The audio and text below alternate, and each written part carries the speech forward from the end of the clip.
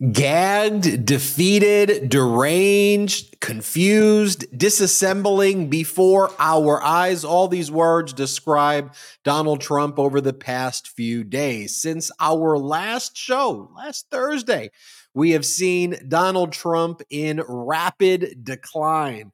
Let's first go to Washington, D.C., federal court, where Judge Tanya Chutkin reimposed the gag order on Donald Trump, which had been temporarily stayed.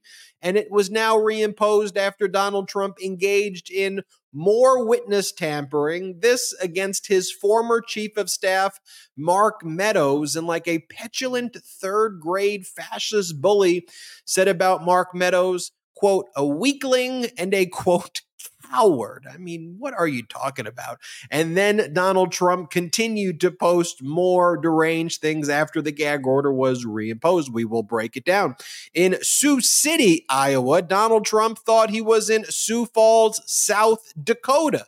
And throughout the weekend in speeches, whether it was in Sioux City, not Sioux Falls, or Las Vegas, Donald Trump just continued to short circuit. He would blame the lights for not being able to read. There was a lot of very concerning moments. And we've been leading the coverage here at Midas Touch Network about that. I don't know if you've seen this, Brett, Jordy, or others out there.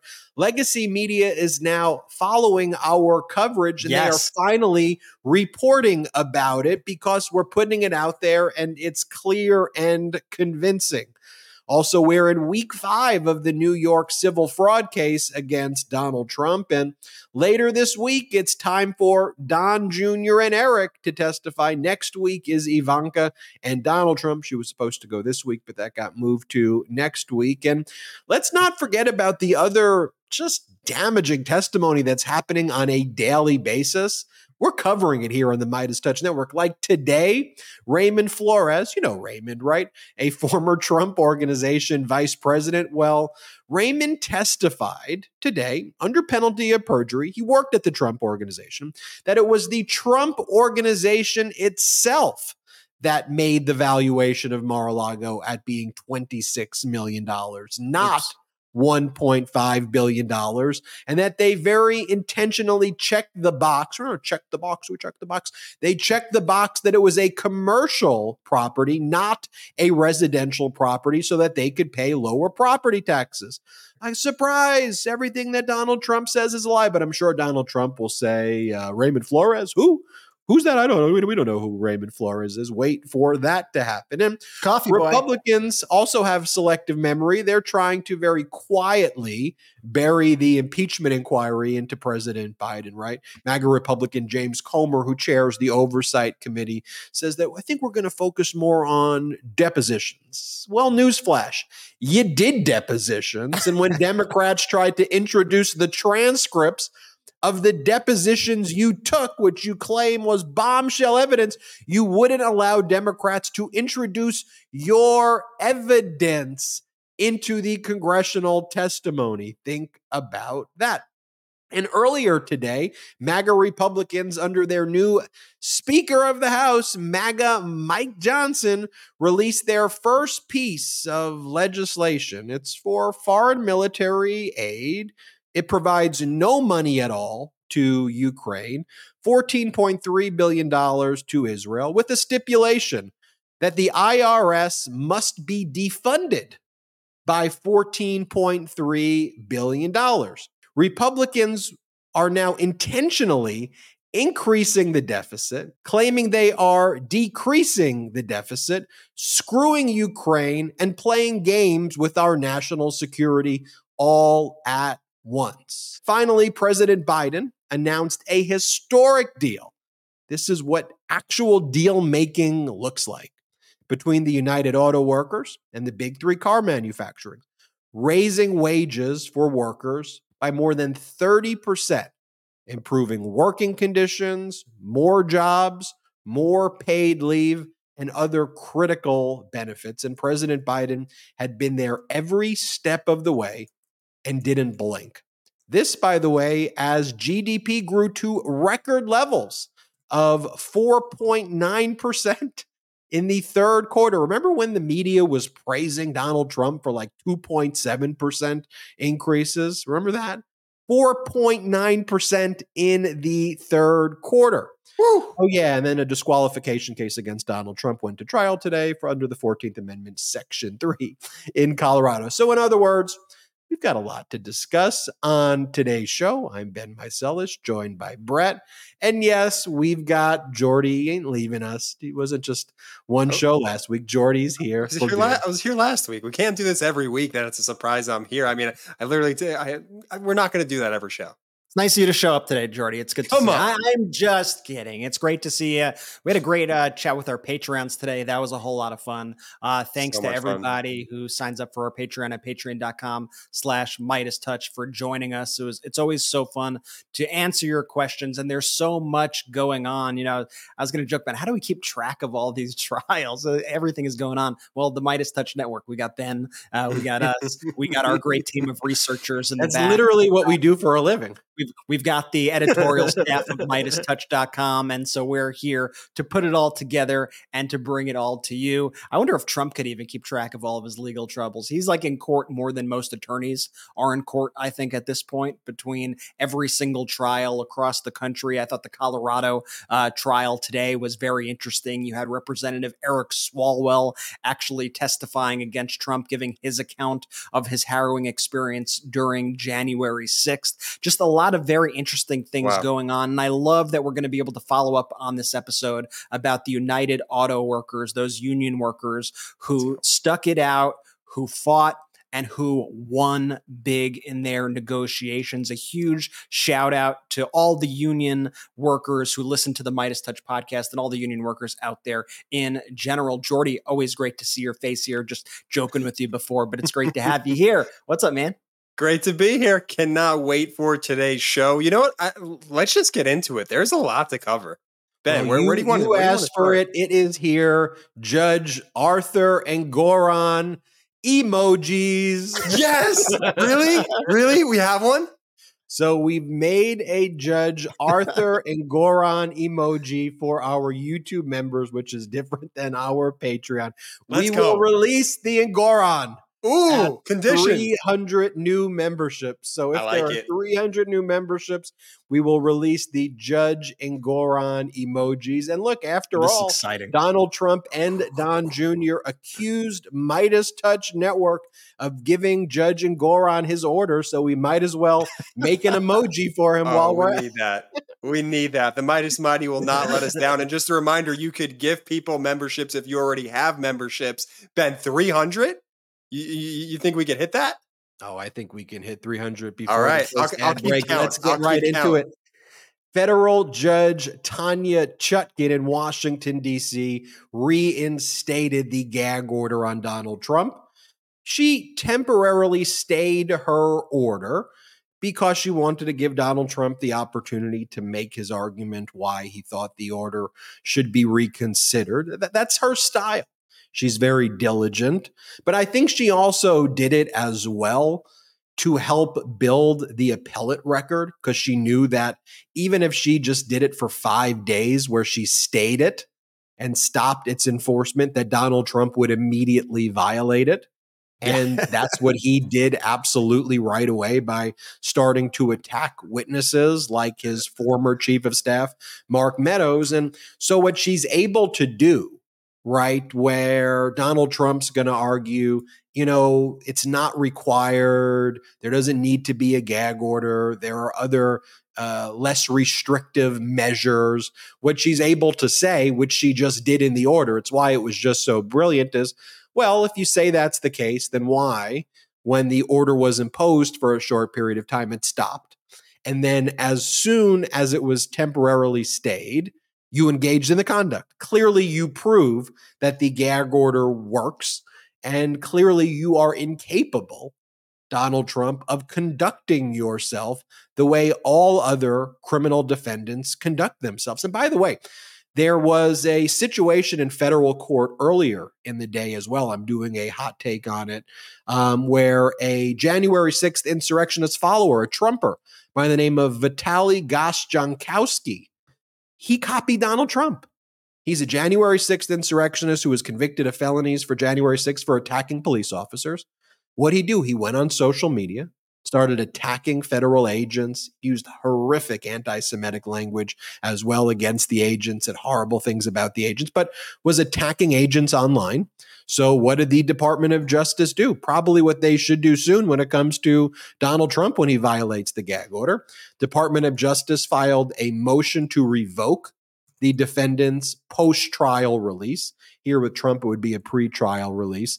And as Jankowski was remanded into custody, guess what he did? Started assaulting the police officers in court. Started fighting with the police. He had to be restrained by like a dozen agents. He was described as being as big as a linebacker. But that just goes to show you that's the modern day Republican Party for you. And he wasn't Antifa, Ben. He didn't turn into Antifa when he was attacking the police. No, the guy like that, man. I bet he's got the blue sticker on his truck. Don't know it for a fact, but fits the model. It's so wild. I heard he was a Fed, Jordy. I heard he was a Fed plant. Okay. Yeah. Makes sense. Yeah, makes sense. Exactly. I'm seeing these signs a lot lately. I'm a Republican, but not a fool. Biden for president. I don't know if you've seen these signs going around, because you could be part of the Gosh Jankowski crew. That's like the modern day Republican Party. It's like, what in the world is that anyway?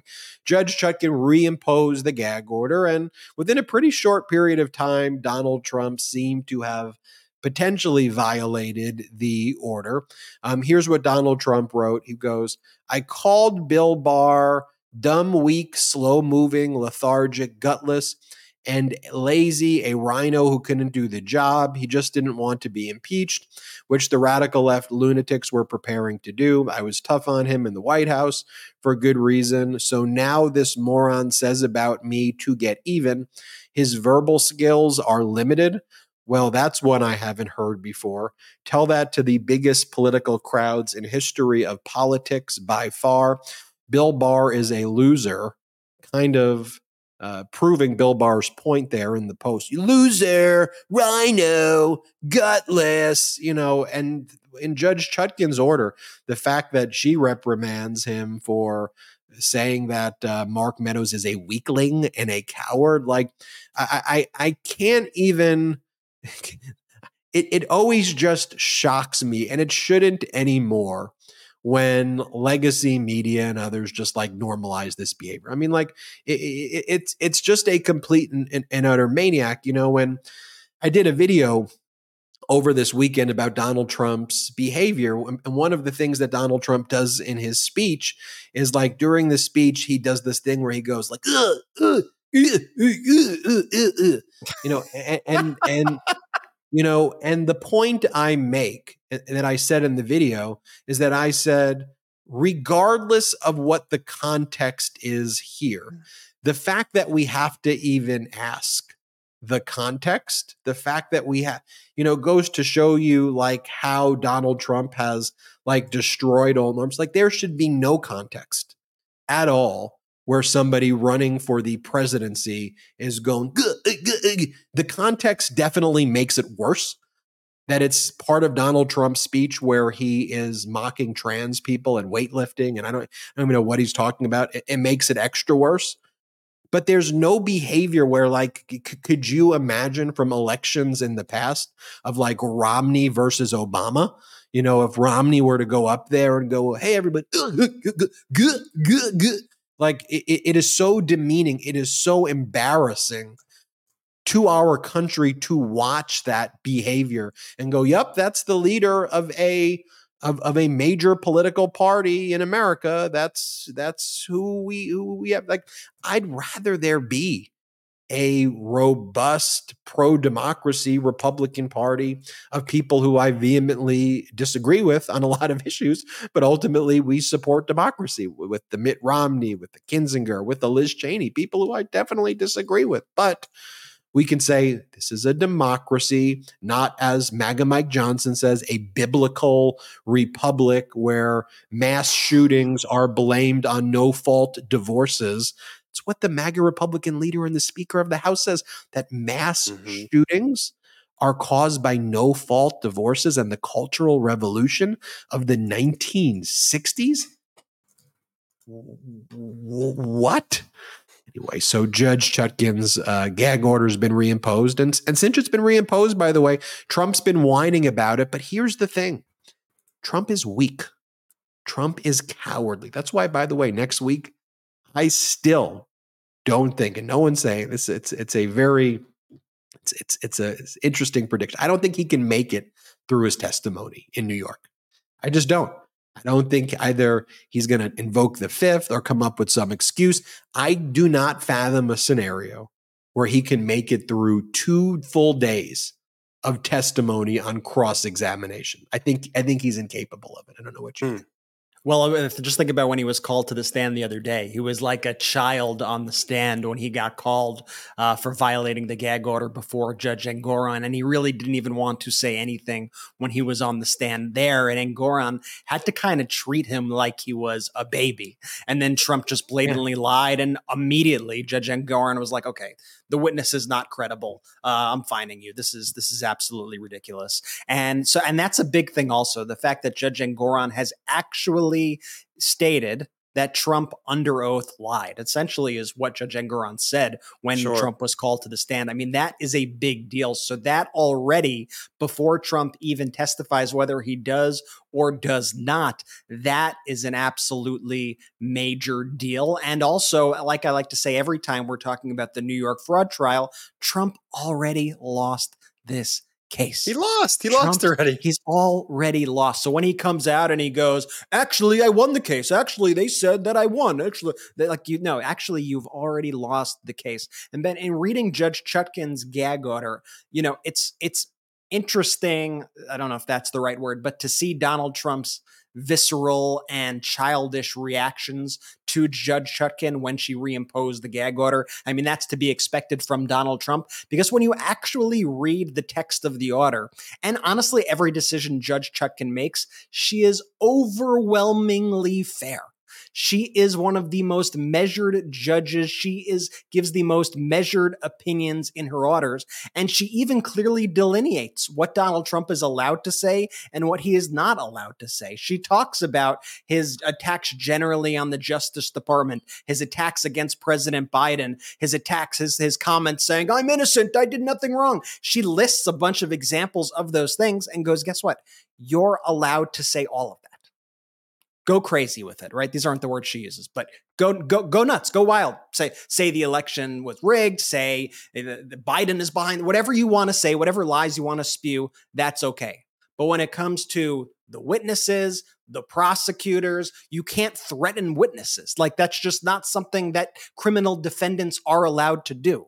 And so it's a very targeted order, and she probably could have went even broader with it, but it shows her judicial restraint. It shows how she's trying to try this case as a very balanced justice. And it's actually, she's the best possible judge for this case at the end of the day. And Trump's reaction to it just shows how in the wrong he is, just shows how kind of dead to rights he is in the court with all these things, with just the mountain of evidence that is against him. Could you just imagine, though, again, George H.W. Bush, George W. Bush, Bill Clinton, Romney, McCain, Bob Dole, just behaving this way?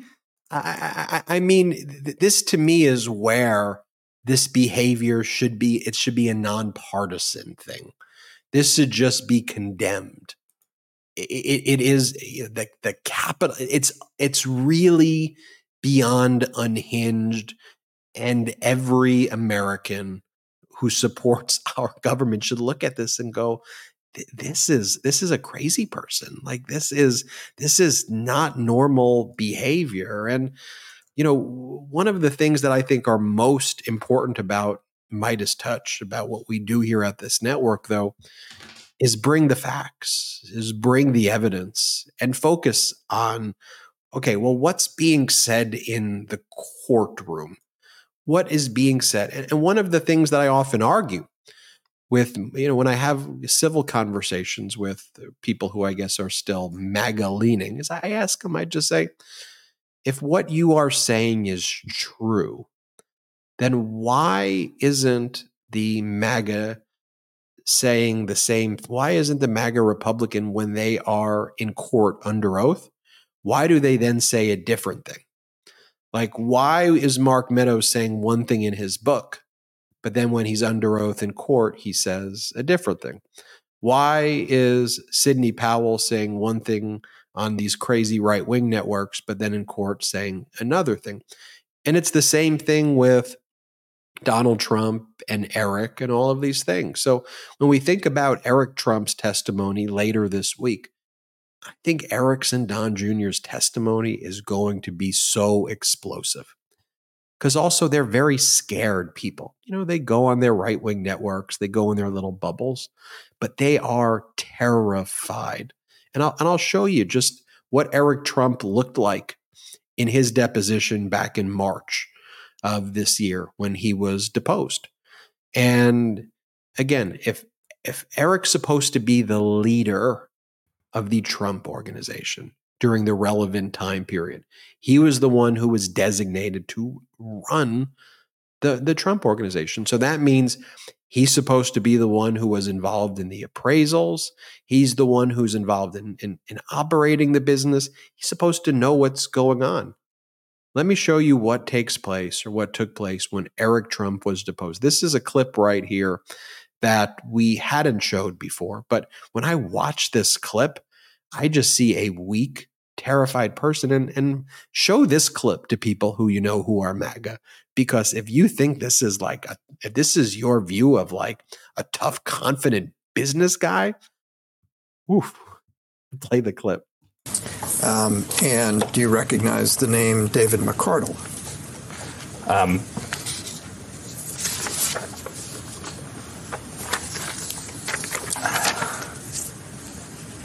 I recognize the name very vaguely, and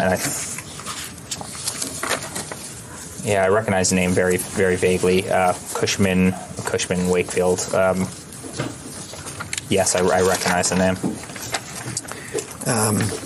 And does this refresh your recollection that in mid-2014, Cushman and Wakefield had been retained to provide consulting services related to an analysis of the estimated value of a potential conservation easement on all or part of the Seven Springs estate?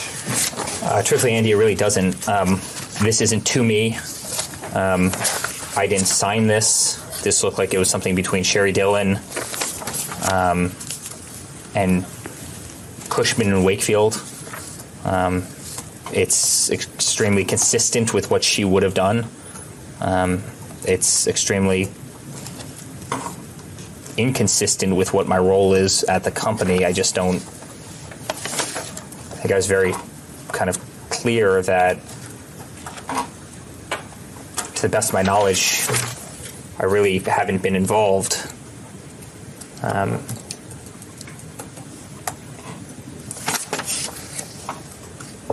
In appraisal work on this property. Well, are you saying that this engagement could have happened without your knowledge and approval? I'm just saying I don't remember this. I'm not on here. I never signed this document. I just don't seem to recall anything about this. I pour concrete. I operate properties. I don't focus on appraisals between a law firm and Cushman. This is just not. It's not what I do in my day-to-day responsibilities. And I hardly recognize the name. Okay, Cushman and you could see the beads of sweat coming down from his face. That, oh my goodness! I thought Eric was gonna cry. I thought he was gonna call his daddy in for some help. I pour concrete. I pour concrete. I don't really do this sort of thing. I'm not familiar with appraisals that are in the hundreds of millions of dollars. You run the business. Yeah, and by the way, just like to be clear, nothing wrong with being the guy who pours the concrete. Absolutely nothing. But when you put on this shtick for all these years. But Eric ain't pouring the concrete. That you're the decision maker, and you're not even pouring the concrete. Yeah, that's a great point. But when you put on this false bravado and you slick back your hair, when you act like you're this tough businessman, and then you get questioned like that, and it looks like you're going to cry. Oh my goodness. Eric was a step away, Jordy, from like doing what Trump does to people on his own. Like he almost self-inflicted one of like you know what? I was just the coffee boy. Yeah, self-inflicted coffee. Cushman and Wakefield has annual revenues of over $10 billion a year. Like Cushman and Wakefield is far bigger by multiples than the Trump organization could ever wish to be. The fact that he's looking at Cushman and Wakefield, like anybody in real estate knows what Cushman and Wakefield is. Like it's like one of the biggest companies out there. So the fact that he's like, what is this? Cushion? Is this a cushion and wake me up? I mean, and again, for all of the MAGA-splainers out there who want to MAGA-splain to me, you see, Ben, the fair market value is always over 5,000% higher than what the appraisal is. It's over. Everybody knows that. Everyone knows that. Okay. The bottom line is that also we're supposed to believe that Eric Trump doesn't know what Cushman and Wakefield is and was not involved in the appraisal conversations. And here's one of the questions that I know some people may have. Why didn't Eric just invoke his Fifth Amendment rights against self-incrimination? He previously did. He tried to. But the problem is, in a civil case like this, it's an adverse inference if you invoke your Fifth Amendment right against self-incrimination.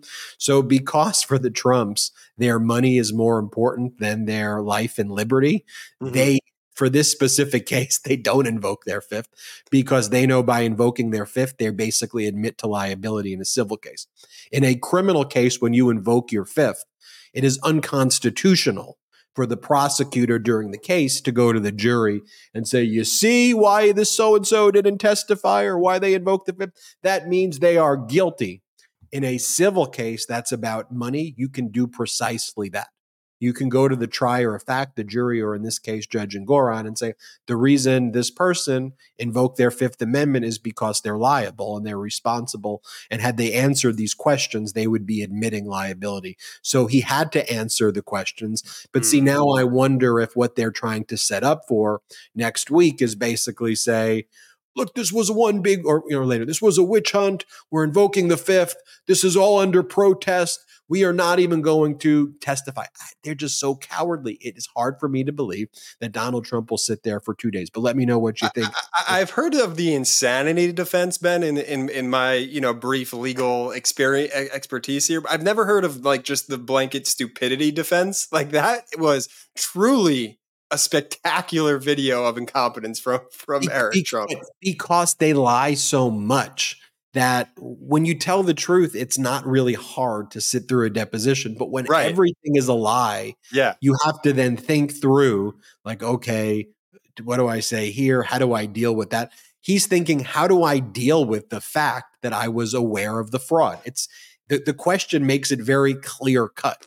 So his whole response is basically, I don't know who McCardle is, who, by the way, was an executive at Cushman and Wakefield. I don't do appraisals. And when McCardle testified last week, they showed that depot to McCardle. And they were like, is that your understanding of Eric, that he pours concrete? And McCardle's like, no, he did the appraisal with me. What are you talking about? And so that's what's going on. But we will keep you posted with more on Eric Trump as we learn more about this testimony taking place this week. I want to show you more about Donald Trump's speeches over the past 48 hours. I mean, we've been saying, look, there's something, deeper going on here. And with these MAGA Republicans, it's always projection and confession. They're always trying to create exactly what's going on with him and say, that's Biden, that's Hunter, that's this, that's that, and the other thing.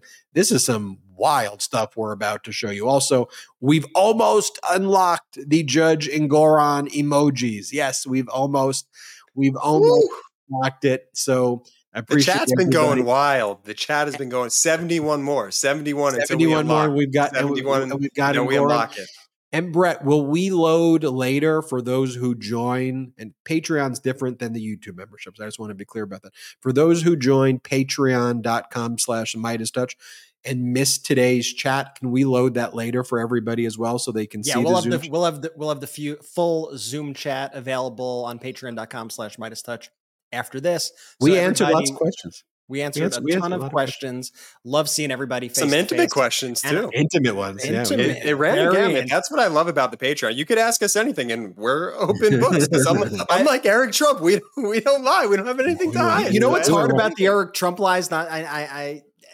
They tell so many different lies to different people that it makes it even that much harder. So it's not like they told a lie to one person and they need to remember what the lie they told that one individual was. They told one story to one group of people, one story to another group of people, one story to another group of people. So they box themselves in this web of lies where they cannot possibly even tell the truth at the end of the day. And that's why you don't commit fraud. I mean, that's why you don't get yourself in these situations, Eric. And so that's something to look forward to. I think the schedule now is we got Wednesday, Don Jr., Thursday, Eric. Ivanka was originally scheduled for Friday. She got moved now till after Donald Trump is scheduled to go. And I think he's going on the 6th. So there is going to be a lot coming, a lot for us here to cover on the Meidas Touch. Let me just tease this. Sorry. Go. No, Brett just gave me a great idea for the after show today at patreon.com/MeidasTouch. We once spoke with Mary Trump, and we got the definitive answer of who she thinks is the dumbest Trump child. And so we have that. It's an old video. We could definitely replay that, go through the question, go through some other things about happening next week. Ben, Brett, what do you think about that? I love that idea. And I also love that after this quick break, we're going to be showing what went down in Sioux City and Las Vegas, and it ain't pretty for Donald Trump. Play after this quick break.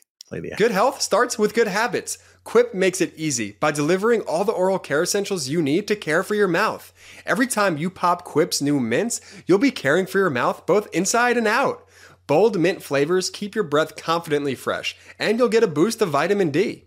Quip's gum prevents cavities and freshens breath when chewed for 20 minutes after eating. It's sugar-free and has tooth-friendly xylitol with 0 calories. It's also a long-lasting mint flavor with a crunchy tri-layer design. The slim, travel-ready dispenser is available in 5 colors, metal or plastic, packs and protects up to 10 pieces of gum or mints at a time, and fits in just about any purse or pocket for on the go. And so you know, the mint and gum isn't all Quip has to offer. The electric toothbrush has time sonic vibrations with 30-second pulses to guide a dentist-recommended 2-minute clean. And Quip's water flosser hits all the right spots with a gentle, deep clean pressure at the touch of a button. I truly have Quip to thank for my entire dental care routine, and I don't know where I'd be without them. If you go to getquip.com/Meidas right now, you'll get 20% off any electric toothbrush, mint and gum dispenser, and water flosser. That's your 20% off any electric toothbrush, mint, gum dispenser, water flosser at getquip.com/Meidas. Spelled GETQUIP.com/Meidas. Quip, the good habits company. Weight management can be a very personal and difficult journey. What works for some may not work for others, and everyone's healthy weight is different. And we all know that losing weight and maintaining it can be a challenge, and it's often hard to find the solution that's right for you. You've probably heard about semaglutide, and you probably have questions like, do you qualify? Is it too expensive? Will your insurance not cover it? There's a solution: Henry Meds. Henry Meds offers affordable online weight management programs that utilizes compounded semaglutide. Compounded semaglutide has been used by doctors to help people lose weight and effectively keep it off. And unlike traditional weight loss medications, it's a non-stimulant and usable by more people. With Henry Meds, you just sign up online, speak to a licensed medical provider on the Henry Meds platform, and if you're qualified for treatment, you'll receive medication right to your door. There's no insurance needed. You'll receive compounded semaglutide at an affordable price, saving thousands with Henry Med's weight management program. Now, if you've ever wanted to try the popular weight loss medications out there, but your insurance won't cover it or it seems too expensive, try something new with Henry Meds. We've got a special offer for our audience. Visit henrymeds.com/Midas and receive $50 off your first month by using promo code Midas. Henry Meds offers prescription weight loss medication that reduces your appetite and cravings, and the monthly cost includes the telehealth provider appointment and medication. No insurance required. Again, that's henrymeds.com/Midas and receive $50 off your first month by using promo code Midas. Good ad reads, Jay. Let's go. We are Let's back go. live I on the got A+. my Quip mint and gum dispenser right here. Quip is legit. People ask us all the time if we use, I'd say 99% of the products here we use and genuinely love. So definitely check out Quip, y'all. It's amazing. And if you're interested in Henry Med, check them out as well. So let's talk about what went down in the past 48 hours. One in Sioux City, a speech Donald Trump gave there in Iowa. Another two speeches he gave in Las Vegas. And, one of the reasons that we chronicle this, we also contrast it, which we'll do in a little bit, with the types of speeches that President Biden is giving, where President Biden is speaking about the workers, where President Biden is talking about building an economy from the middle out and the bottom up, where President Biden is just talking about issues and in an adult-like manner. It's a bare threshold for me when it comes to politics. I'm not looking for kind of WWE cosplay fascism bad guy characters and giving them the nuclear code. Sorry, that's just not my idea. But Donald Trump's conduct has just gotten more and more and more unhinged with each and every speech. And one of the things and one of the reasons why I'm confident in 2024, but my confidence should not be viewed as in any way complacency. We need to make sure that we're registered, that we registered others in the pro-democracy community, and that we continue to do our part, everything that each and one of us can do every single day we need to do. But you remember back in 2020, remember the stand back and stand by moment? And that was like a big deal. Stand back and stand by. And everyone's like, whoa. Okay, Donald Trump is making music with insurrectionists. He's releasing the songs. Dude, he calls them the J6 Choir. On Apple Music. Donald Trump on a daily basis is giving speeches where he praises authoritarians and then mixes up where the country is. He said that Viktor Orban is the leader of Turkey. He was not. He's the leader of Hungary. He says that Hungary has a border with Russia, and everything he always says about Viktor Orban, like he knows in his mind, Viktor Orban, authoritarian, I must like him, but has no other fact about Viktor Orban at all, or what Hungary is, or where Hungary's located, or anything like this. So Donald Trump's going to have to go through 3 debates. And one of the things that MAGA Republicans did in 2020, and they're doing it again, is that the things that they say, and by the way, that legacy media buys into about President Biden, is they act like Biden can't even say words. Mm-hmm. Like he can't even say words. Legacy media loves buying into that. Loves buying into that. So then when people actually see President Biden speak, like the important foreign policy speech he gave in the past 2 weeks, like the State of the Union, you always hear from the media, whoa, that was such a powerful moment. It's always pretty powerful. You just don't listen to him speak, and you buy into narratives. Easy narratives, cheap narratives, both sides narratives. That's just what legacy media does. And that's one of the reasons we started the Midas Touch Network, because I would look at these cheap, easy to debunk, silly narratives, dangerous narratives, and just be like, yeah, but what are they basing that on? They're just saying things just because? Like, can we go bring the data here? So what will happen in these debate performances is President Biden's going to be the President Biden who we cover here on the Midas Touch Network. He's going to do a good job. Yes, he's older, but I like older statesmen. I think that's a good quality in a leader, right? And he's going to be older, but he's going to know his facts. He's going to be very competent and diligent and calm. He's going to know where countries are located. He's going to talk about policy. And I think you're going to see Americans react very favorably to that. And then you're going to have Donald Trump do things like this. Here's Donald Trump not knowing the city that he was in, and he had to be reminded about it. Here, play this clip. A very big hello to a place where we've done very well, Sioux Falls. Thank you very much, Sioux Falls. And thank you.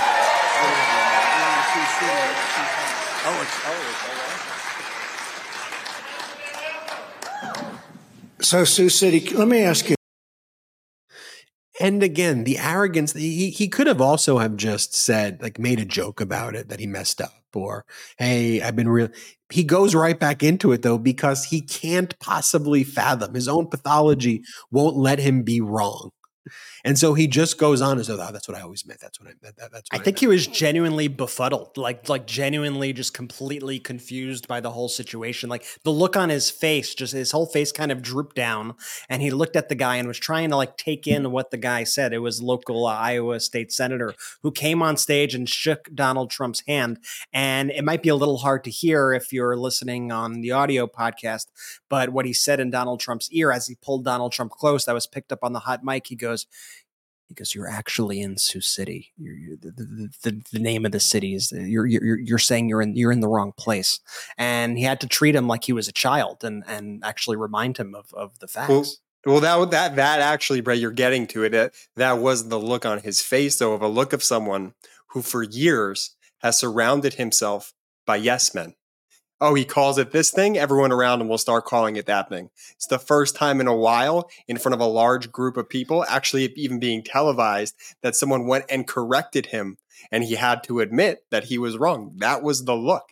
It was the look of him not being surrounded by a total yes man in that situation. I'm sure the guy is a total yes man, but just for argument's sake here, it's the first time in a while he was actually corrected and didn't really have an out to make up a lie and actually say, no, I'm actually here, blah, blah, blah. You know, it's a weird universe that he surrounded himself within. Watch that state senator, though, because I'd be interested to see if there's a primary opponent who runs against them. I bet you Trump will do something retaliatory again. And by the way, that state senator is a total MAGA chaos agent. I think that was the state senator who had made some comments that the FBI is going to be coming after all MAGA. He's going to have to just change the name of the city to appease Trump so that he could be like but seriously, you're joking, but really that's the play in order for him to save face. But there's that moment, right? But I think what we have to look for is patterns, right? It's easy to look at that and say, okay, he slipped, he made a mistake of the city name, maybe that was just it there, and I will concede that fact, right? But we have to look at the patterns that we've been witnessing, especially over these past few weeks, and we're going to get into a lot more clips. But just remember, a few weeks ago, Donald Trump went on a whole rant saying that Jeb Bush was president. And it was very clear that he did not just simply mess up the name Jeb Bush and George W. Bush, because he spoke about running against Jeb Bush in the election. He spoke about Jeb Bush's campaign slogan. And then he spoke about Jeb Bush sending American troops to the Middle East. She's completely not with it. You've had him now on multiple occasions say that he's run against Barack Obama in the past or is running against Barack Obama in the future. You have him say things like President Biden led us into World War II. World War II, of course, has already happened. Like these things just continue to happen with increased frequency. And now it seems like every single time he gets behind a microphone, there are these incredible cognitive lapses that are also connected with like these bizarre outbursts of rage, which he didn't used to really do on stage. There used to be the occasional, line that he had, but not like it is right now, where he's just like ranting about the lighting or screaming at the microphones or just starting to like randomly curse at the crowd. Like it's bizarre, kind of unhinged, untethered from reality behavior that I think shows a very concerning mental decline. He builds Viktor Orban into a major part of his speech. This isn't like something that he wings. He talks about praising the authoritarian leader of Hungary, Viktor Orban, and he always messes it up. He either says Viktor Orban's the leader of Turkey or that Hungary shares a border with Russia or something. But like, just think about that. That is a major part of his speech. This like weak, odd, right-wing authoritarian Putin ass kisser.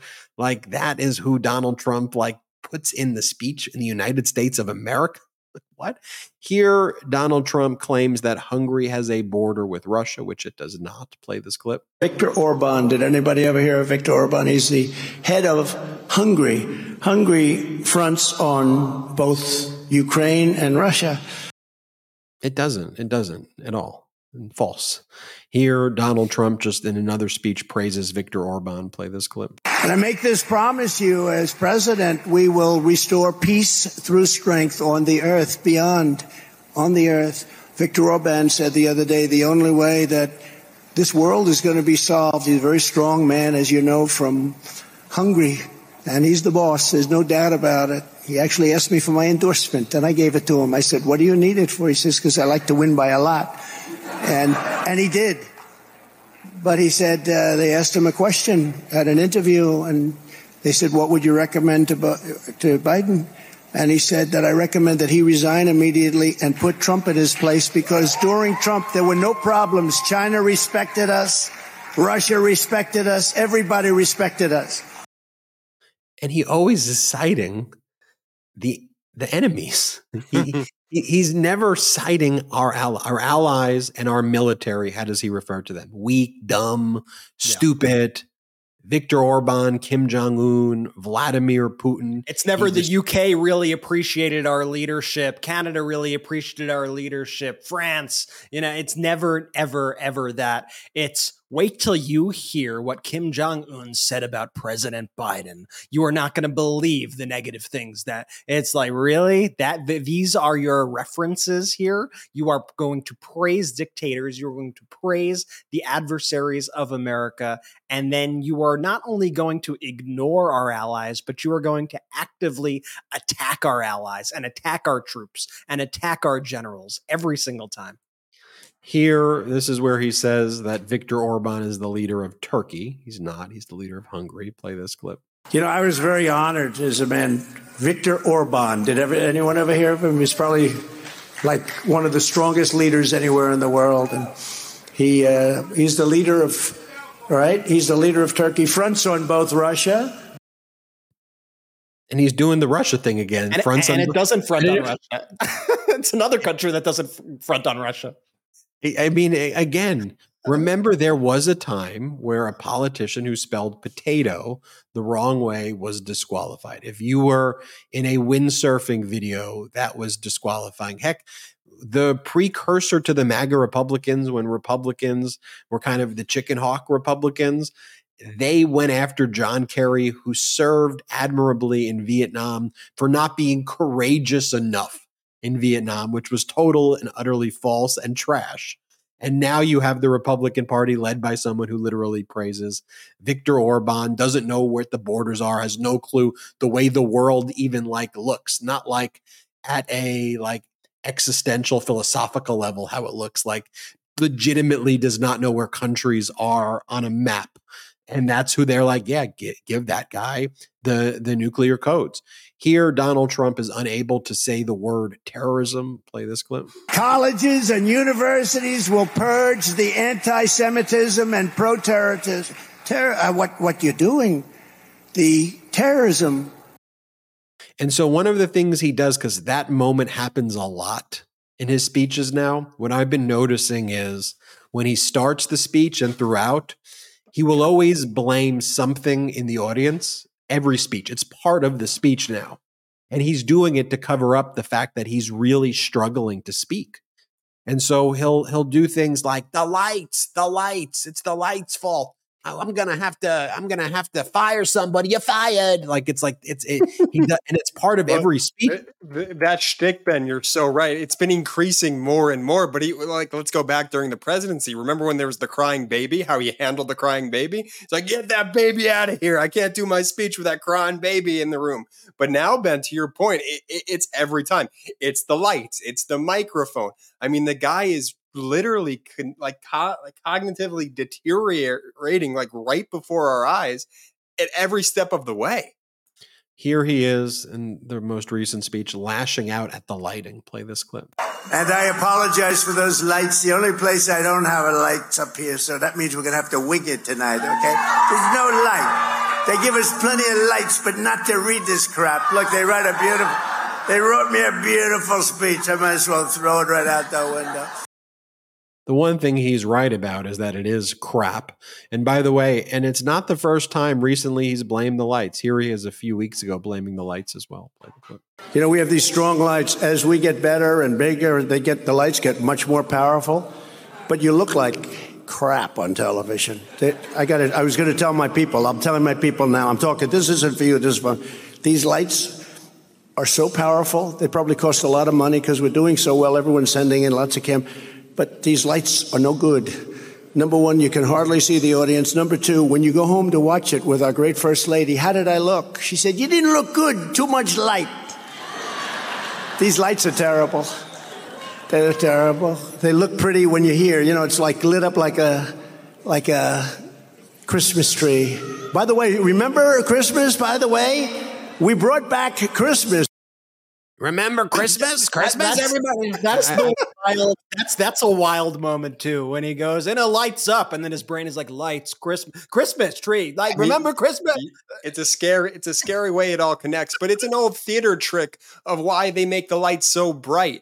And it is because they don't want him to see how truly empty the crowds are. So if they could blind him, his yes men around him could tell, oh, sir, it was packed. Everyone was all over the rafters. You had 30,000 people there. It's one of the reasons why they make it so bright and blind the guy. He's talking about lights. He's so angry at lights like he is against windmills. That's going to be his new running point. He's going to be, we got to ban these lights. Guys, alternative points. The lights are fine. And he is unable to.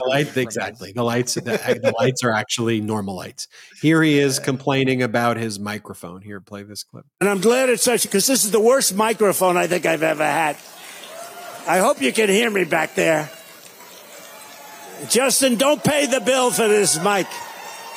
I'm blowing out my voice talking to this stupid mic. This is the worst mic I've ever had. Okay, now we'll get back to the speech. I'm trying to get their attention. Turn up the mic. Is it okay? And then I don't pay a bill and they say, Trump doesn't pay his contractors.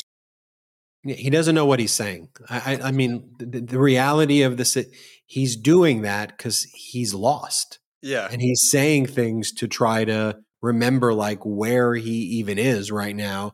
And so he blames, this is every speech, blames the lights, blames the mic, praises Viktor Orban, attacks NATO. Just think about this speech. You know, this is the stump speech, and we're going to compare it to what President Biden's talking about. So don't worry. But the speech is you go in there, praise Putin, praise Kim Jong-un, yell at the lights, yell at the mic, praise Viktor Orban, attack Special Counsel Jack Smith, mock President Biden, start doing like a grunting noise, and go, you know, start doing that, and then attack NATO, and then leave the stage. That's what he does. This is him attacking NATO and saying that he told our allies. Remember, he says Viktor Orban he loves, but to our actual allies, he told them that he will not defend them if Russia attacks them. Play this clip. Not going to protect you any longer. And I remember the head of a country stood up and said, does that mean that if Russia attacks my country, you will not be there? That's right. That's what it means. I will not protect you. That right there is the most chilling of anything he said during the speech, in my opinion. I mean, that clip alone, those 11 seconds, or however long that clip was, is disqualifying enough. Had anybody ever said that throughout our history since the existence of NATO, they would be considered disqualified for the presidency. But this is this MAGA Republican Party's leader. This is their cult leader. Couldn't agree more with you. And I want to show you President Biden, what he's been saying. I want to talk also about the MAGA Republicans in the House of Representatives.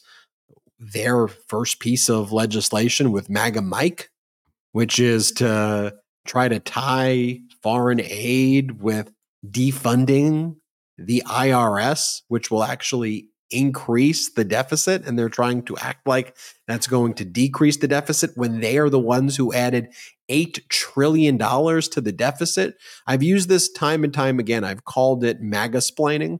And it's worse than even mansplaining, which is really bad. But MAGA-splaining, when you have this conversation with them and they're like, let me explain to you how we need to be fiscally disciplined here. It's like, well, weren't you the people who added $8 trillion to the deficit and printed money so haphazardly, like the most in American history? Well, let us lecture you about how you need to do. Let's start with cutting your Social Security and your Medicare. But didn't you give billionaires all of these tax cuts and allow them to write off their private jets and their yachts? And now you want to cut my Social Security and my Medicare? Desperate times call for and they say it like that. They say it like arrogant jerks too. Desperate times call for desperate measures, and there's an emergency right now. Yeah, one that you created. You created it. $8 trillion was caused by you. Here's the thing. Democrats, though, need to do a better job messaging it the way that I just did. It's very easy to remember $8 trillion. T like Trump. Trump and the MAGA Republicans caused $8 trillion to our deficit. They are the arsonists. And now they want to MAGA-splain to the firefighters and blame them and say, looks like you created this fire. I am going to tell you how to put it out. The way we put it out is we abolish the fire department. That's what they are doing. Let's talk about this and more, but let's take our last quick break of the day. Today's podcast is sponsored by NutriSense. That was the sound of the NutriSense biosensor. It's a small device that you put on the back of your arm that then provides real-time feedback on how your body responds to foods that you're eating, your exercise, stress, and even your sleep. With NutriSense, you just take a photo of your meal. You adjust for the portion size, and NutriSense does the rest. NutriSense helps you track your data, see your glucose trends, and understand your macronutrient breakdown for each meal. You also get an overall glucose score for each meal based on your body's response.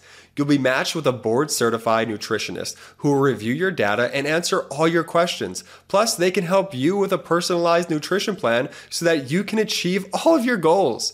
You should try NutriSense today.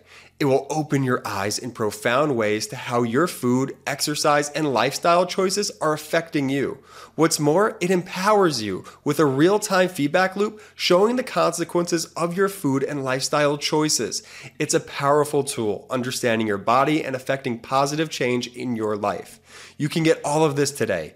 NutriSense has a special offer for our listeners. Visit nutrisense.com/Midas and use code Midas to start decoding your body's messages and pave the way for a healthier life. Be sure to tell them that you learned about NutriSense on the Midas Touch podcast. It will really help. That's nutrisense.com/Midas to save $30 off your first month. Plus, get a month of board-certified nutritionist support. Former Vice President Mike Pence has dropped out of the presidential race, but nobody cares. What people care about is the Judge Arthur Engoron emoji has, I think, far more people. Let's go. At least 14,000 people who are here live concurrent, making this one of the most. The Engoron emoji had more supporters than Pence by at least 400 times. Easily. The Engoron emoji has been used already more times than people who have said that they would support Mike Pence for his presidential race. His supporter must be absolutely devastated that he dropped out of this race. Personally, I think Mike Pence should have been forced to carry this thing to term. But if he wants to, end this early, that's up to Mike Pence, I guess. But hey, real quick, shout out to the Midas Mighty for unlocking that Engoron emoji. I mean, everyone's been using it in the chat. It's awesome to see. Y'all the best. I knew we could do it before the show ended. Thank you. Did you see some of the crowds he was getting by the end of the end of his campaign at this point? You're going to call them crowds? Right. It's very generous. Gatherings Pence was getting. We posted one of these on our Instagram. For those who are following us on Instagram at Midas Touch, and it was a picture of a crowd at one of his events, and there were like 6 people, and I couldn't tell like what even it was. It looked like maybe it was a pharmacy or a store. I don't even know like what it was, but at that point, I was like, how does this guy not just pack it in at this point? Like, this is just embarrassing. It just shows you, though, when you have zero conviction, when you kind of want to play all sides of the issue, like Pence's whole thing was like, oh, I'm this constitutional guy to do my duty on January 6th. But then, like, you're still like, yeah, maybe I'll support Trump, the guy who tried to hang me, the guy who supported. It's like you can't play both sides of that fence. If you're going to want to market yourself as the guy who has conviction, as the guy who stood up for our democracy, then go all in and defend our democracy. Sure. You don't hedge, okay? And now I'm curious to see what a guy like Pence does in terms of endorsements. Not that his endorsement has any weight to it whatsoever. I'm just curious to see how he's trying to position himself politically in a world where at this point he's basically pissed off all ends of the political spectrum and nobody likes the guy. Well, Ben talks about it here all the time on the show. Ben's favorite expression on the show is the MAGA hokey pokey. And it's like when you want to pretend that you have some sort of spine and then you fall right back into the traps of, just falling in line with MAGA. And so that's what Pence was constantly doing. And so when you do have no moral convictions about anything, I mean, the MAGA hokey pokey is a game everybody loses who plays it. And Pence was just another domino to fall in that game. Pence's sole constituency was one mosquito. The fly. The fly. It was the fly. The fly was on his head longer than he stayed in the race. Now it's a mosquito. I'm going to go with a mosquito for him. A little Jim Jordan, James. Evolve from a fly to a mosquito. He doesn't believe in evolution, Ben. Well, I'll evolve from a fly to a mosquito in this part of this transition, which my Jim Jordan, just let it be. My Jim Jordan reference of like Jim Jordan, James Comer, all these MAGA Republicans in the House. I've described him before as these like MAGA Republican mosquitoes. Like, here comes Jim Jordan. It's like, get the mosquito away from me. Get this guy. This guy is creepy. Get this creepy mosquito away. Like, that's Jim Jordan coming in. Wah, wah, wah, wah, wah. And one of the funny things to watch was during these impeachments. You've had some unbelievable noises and just mannerisms during the stream. I hope someone just cuts together all of them because Ben. One of the things during this bogus impeachment inquiry was to actually watch the Democratic members of Congress like swat the mosquitoes, and it was so easy to do because the MAGA Republicans would like read a paragraph and then they would read like the first sentence and not like after the comma.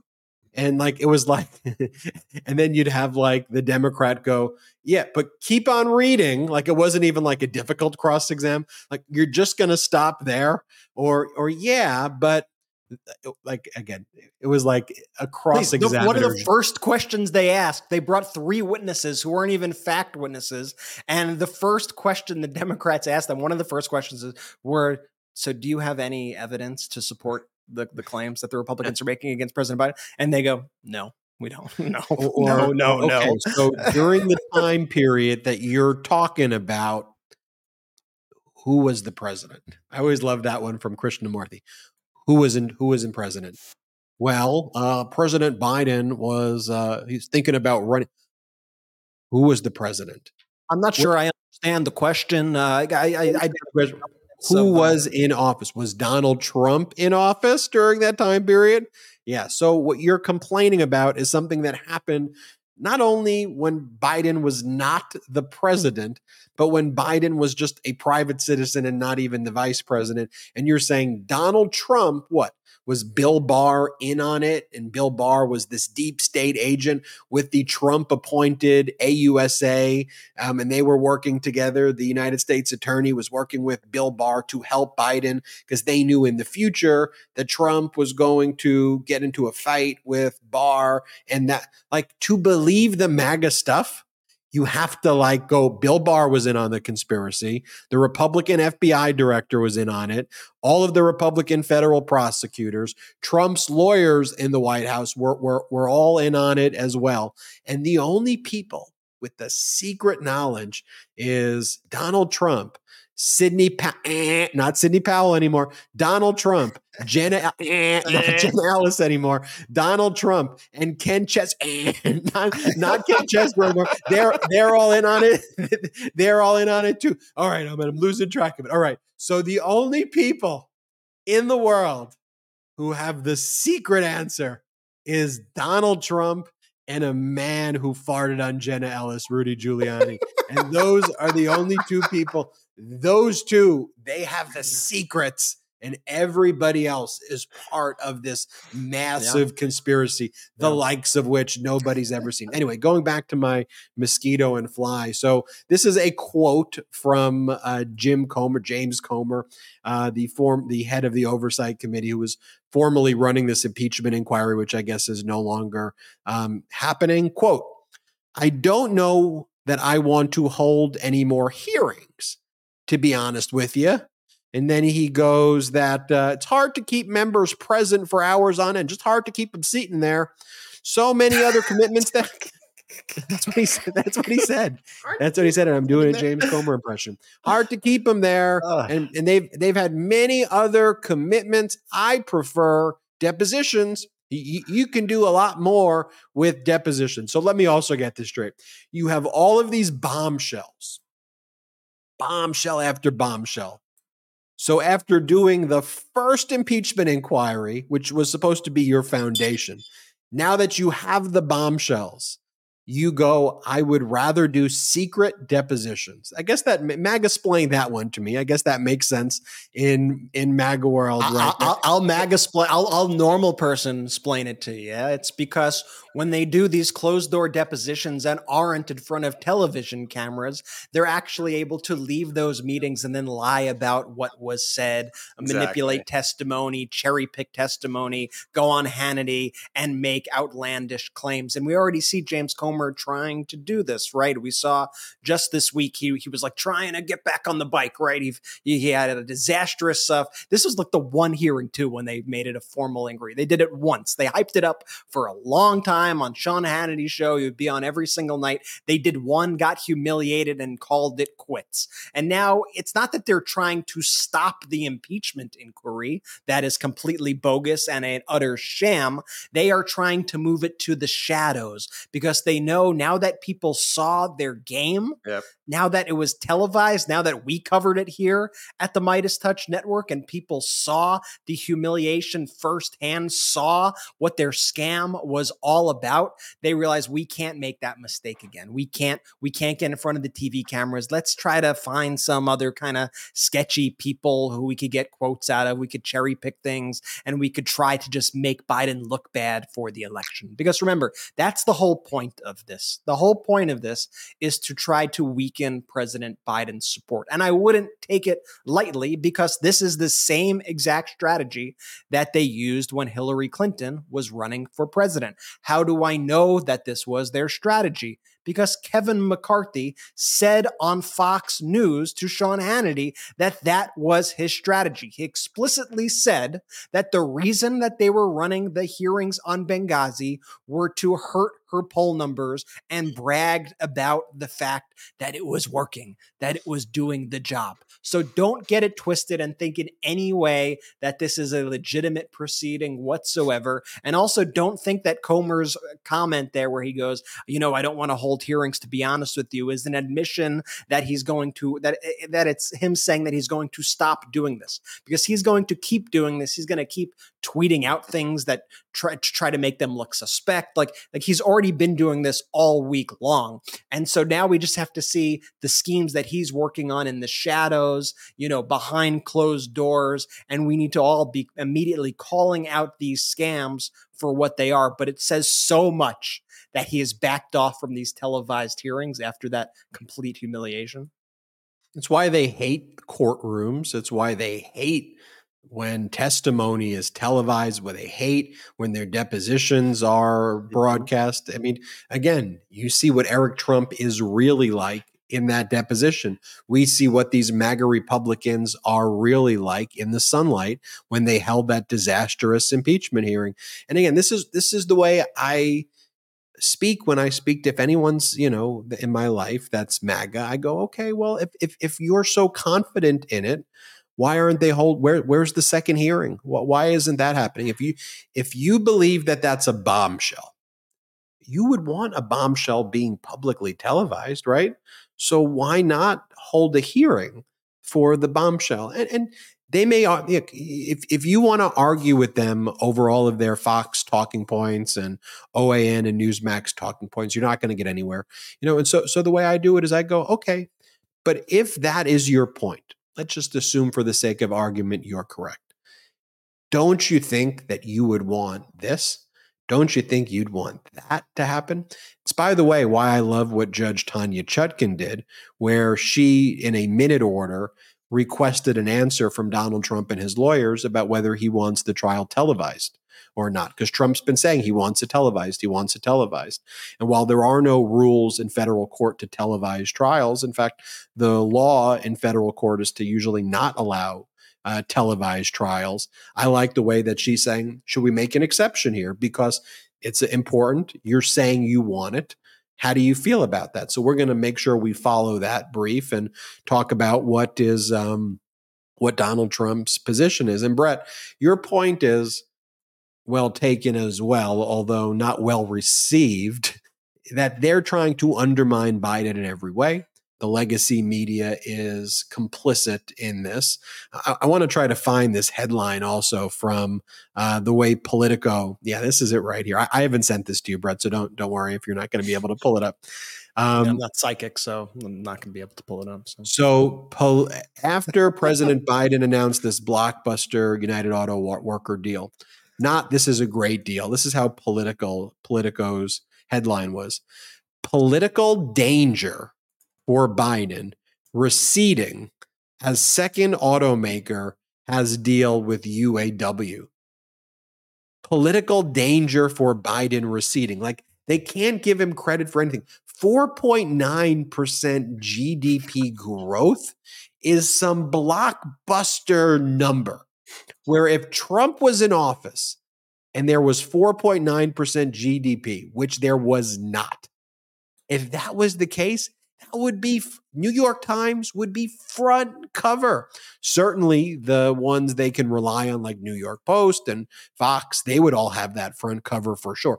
Economic boom, American Renaissance, the greatest economy of all time, 4.9% GDP growth, the lowest unemployment in American history. There's a specific boom also in GDP growth in factories and manufacturing workers. And you truly are seeing President Biden's vision of middle out and bottom up coming to fruition. We've got like 40,000 infrastructure projects across the nation right now. We've got, it was funny. I was speaking with a banker recently, and the banker told me, hey, a lot of bankers are Republicans because that's the default. But whenever we have our conferences, we all talk about the economic boom that's going to be happening now because of President Biden. I thought that was so interesting when I had that conversation, that people get what's actually going on is nothing short of a miracle. Maybe slightly short of a miracle, but certainly exceeding everybody. I won't get carried away. Well, also, but put it in the context too. But certainly exceeding expectations by far, where everybody was not just predicting recession, but frankly, it appeared at times that the legacy media was like rooting for it and trying to make one happen. Did you see the Bloomberg headline from their analysis from a year ago? This is over a year ago at this point. Bloomberg ran a headline that said, they didn't even couch it. They said 100% chance of recession within the next year. Pathetic. They said 100% chance. They could have at least given themselves an out and said 99.9% chance and been, I guess the 0.01% happened. But the fact is, over the past few years, the media has continued to doubt Biden. And also the Republicans this entire time have been trying to destroy and blow up the economy at every turn. They've held like literal blockades at the border to try to slow down goods from coming in so that prices would rise. Like, they have tried real devious things in order to screw up things for average Americans, in order to make Biden look bad so that they could win in this really cynical, twisted way. That was the political calculation that they made. And in the face of all that adversity, we've seen all the bills pass under the Biden administration. We've seen him stand by workers with the UAW, and he really put his neck out for the UAW workers and showed in the most pro-union effort of a president, perhaps in history, at least in a very long time, standing with workers on the picket line. When have you ever seen that image in your life? And the contrast of him, President Biden, standing alongside with picketing workers, and then Donald Trump going to a non-union plant and telling the picketing workers that they're picketing for the wrong things, and that they're not going to get what they want, and that they're screwing themselves, and that they're going to hell. These are things that Donald Trump said at a non-union plant directed at union workers. The contrast could not be clearer, and now that is actually bearing fruit. Now we're seeing all of these deals actually get made, and we're seeing the union workers win big. GM and the UAW reached a tentative agreement. It was announced today, and President Biden spoke about it today during a ceremony. This comes after tentative agreements have been made with Ford and Stellantis. These mirror the agreements that have been with Ford. I haven't seen the specifics of this deal, but they are saying it mirrors the Ford deal, which includes a 25% wage increase along the life of the 4.5-year contract. That's a bigger wage increase than these union workers have received without going on strike in more than 20 years. So when you talk about, are strikes effective? Is this sort of collective bargaining? Is this sort of collective action? Is it worth it? Donald Trump spit in their face and said, you're picketing for the wrong things. So is it worth it? Well, they just got a 25% wage increase when in the past 20 years, they have not gotten that sort of wage increase. And that wage increase goes up to over 30% when you include the cost of living adjustments that are also included. It's something like a 33% increase. That is, to quote President Biden, a big effing deal. And now I won't just quote President Biden myself. Let's go to some of the things that President Biden had to say about this. As I said, President Biden has really stood by the workers throughout all of this. And President Biden talked about standing in solidarity with the UAW workers and their right to collectively bargain, and about these record contracts that they achieved. I'll play this first clip of President Biden. Before I begin, I want to explain why I was delayed a few minutes. I've just spoken with President Fain of the United Auto Workers. And let me say a few words about the UAW and the big three automakers, Ford, General Motors, and Stellantis. They have reached a historic agreement. These record agreements reward auto workers who gave up much to keep the industry working and going during the financial crisis more than a decade ago. These agreements ensure the iconic Big Three can still lead the world in quality and innovation. Due to the commitment and solidarity of the UAW workers, willing to exercise their right to collectively bargain, they won a record contract with over a 30% increase in wages, greater retirement security, and more paid leave. And the commitment by the Big Three to create more full-time middle-class jobs and invest tens of billions more dollars in plants and factories building automobiles' future here in America. You know, it was an important point that President Biden made also that I feel like a lot of people don't speak about that much, which is that these workers, you often hear one of the kind of criticisms from the right when you say things like, well, these companies are earning record profits. Don't the workers deserve a pay increase? And that is often met with a retort to the effect of, well, if they were doing poorly, would you cut their pay? Well, this isn't a hypothetical situation. Mm-hmm. When the economy crashed, when these industries were threatened before they were bailed out and saved, actually, by Vice President Biden then and President Obama at the time, you know what these workers did when their companies were struggling? They did take a pay cut. They did take a pay cut. So now it's only right that when these companies are actually getting record profits, they're doing better than they've ever done in history. That some of that is passed along to the workers that are making it possible, and that they are setting up these workers to be there for future technologies like electric vehicles, and that they are involved in the production of what is going to be the future of the American automobile market. In the second clip, Biden talks about worker power. Once again, the solidarity of standing with workers and the good economic news. Folks, look, today's historic agreement is yet another piece of good economic news showing something I've always believed. Worker power. Worker power is critical to building an economy from the middle out and the bottom up, and so is economic growth. We just learned that our economy grew 4.9% the last quarter, the highest growth in 2 years, just as inflation continues to come down. We have more to do, but we're finally beginning to build an economy that works for working people, for the middle class, for the entire company, the entire country, including the companies. Because when we do that, the poor have a ladder up, the middle class does well, and the wealthy still do very well. We all do well. You mean he's not talking about Viktor Orban? He's not saying that Russia shares a border with Hungary. You mean he's not yelling at the lights? He's not cursing. He's not just making grunt noises. You mean he's talking about issues like the economy and tangible strategies to build our economy? You mean he's talking about lowering prescription drug prices? He's talking about confronting things and solving things. He's talking about education. He's talking about protecting seniors. You mean he's talking about protecting a woman's reproductive rights? I mean, you're telling me that he's talking about jobs and working conditions. He's talking about things that Americans care about and think about. You mean he's not saying, I'm a really handsome man, aren't I so handsome? You mean he's actually, he's not writing in all caps and having typo after typo. What? I mean, that's the thing though too.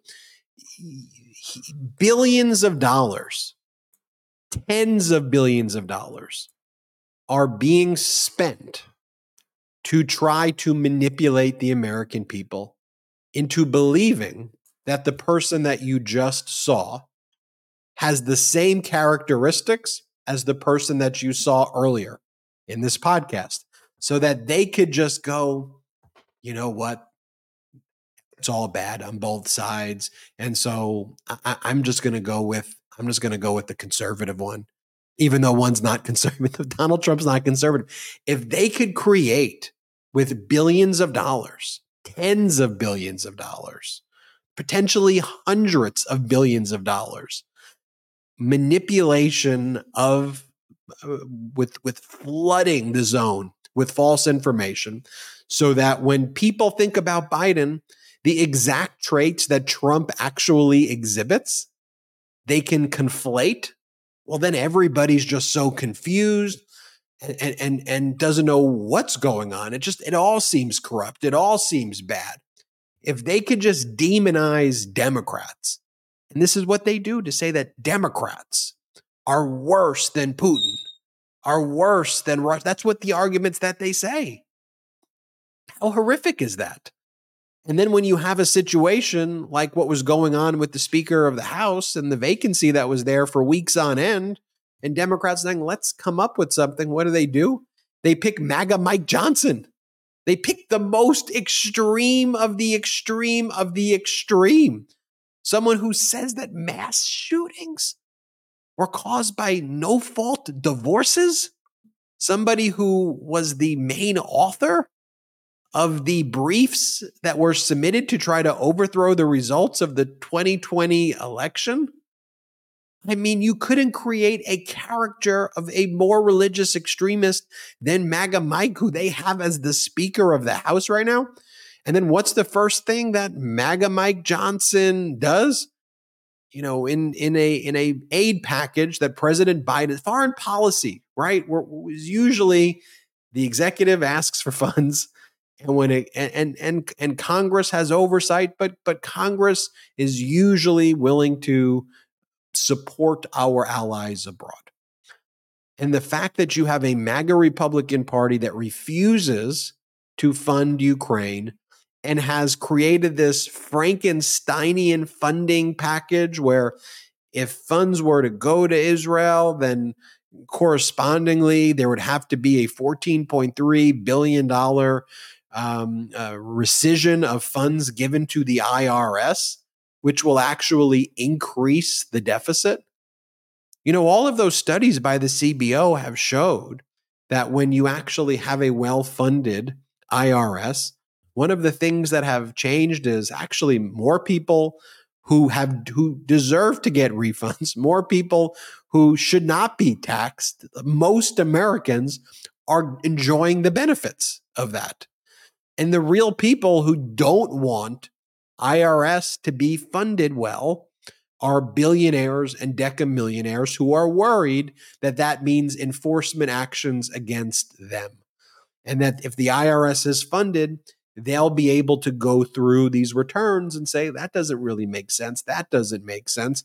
And the same scheme that Donald Trump is running, where he puts an army of lawyers to try to delay perpetually. That's what a lot of these billionaires and decamillionaires are kind of consistently doing. And so that's why they say defund the IRS. When the IRS is well funded, more tax revenue is collected. And as I mentioned earlier in the show, the $8 billion deficit was caused by the MAGA Republicans. So I just want to say this very clearly, which is MAGA Republicans are lying and claiming they want to reduce the deficit that they created by defunding the IRS and tying that with a national security package. I can't think of anything kind of just more gimmicky and kind of irresponsible than that. And let's be clear, you know, as we get closer to the continuing resolution, you know, I believe that with MAGA Mike extremists in place, that these are a group of people, and I actually think that they will pass a continuing resolution in November. And here's where I think their plan is. So I just want to call it out now so you all see it. And I think I have a good predictive record here. They don't want to prematurely destroy our economy, right? They want to wait a little bit to try to cause maximum damage is what I think they're going to try to do. So I think they'll pass a continuing resolution. And also because a lot of these MAGA Republican members of Congress want to go home for the holidays because they're lazy too. And then I think they come back in January. Now you're in 2024. You're in the election year. And I think that's when they're going to try to not fund the government. And they're worried that the economy's doing well. That's a really screwed up way of thinking about it. But look how they all acted with each other when there was a speaker vacancy. That is how they view their job.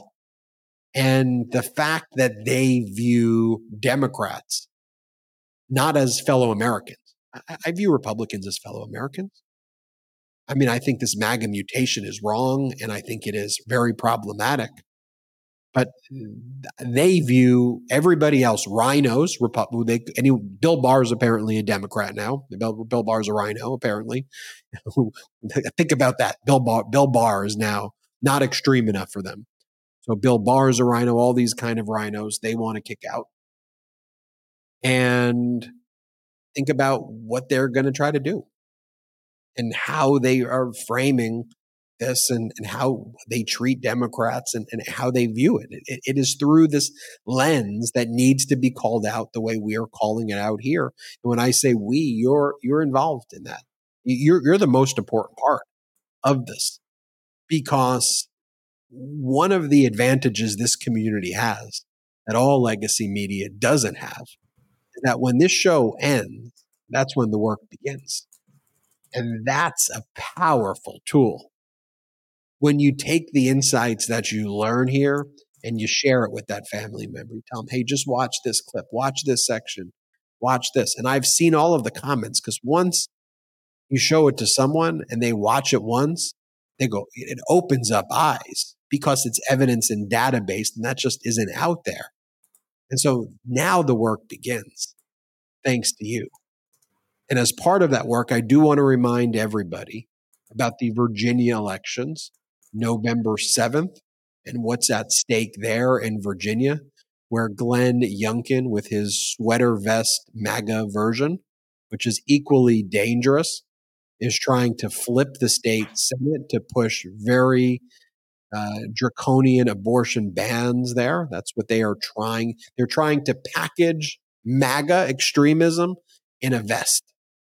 That's what they're doing in Virginia. And it is so critical that if you're in Virginia, you're near Virginia, or if you have the ability to reach out to people in Virginia, that you take action and you make sure you're reminding pro-democracy voters in Virginia to vote.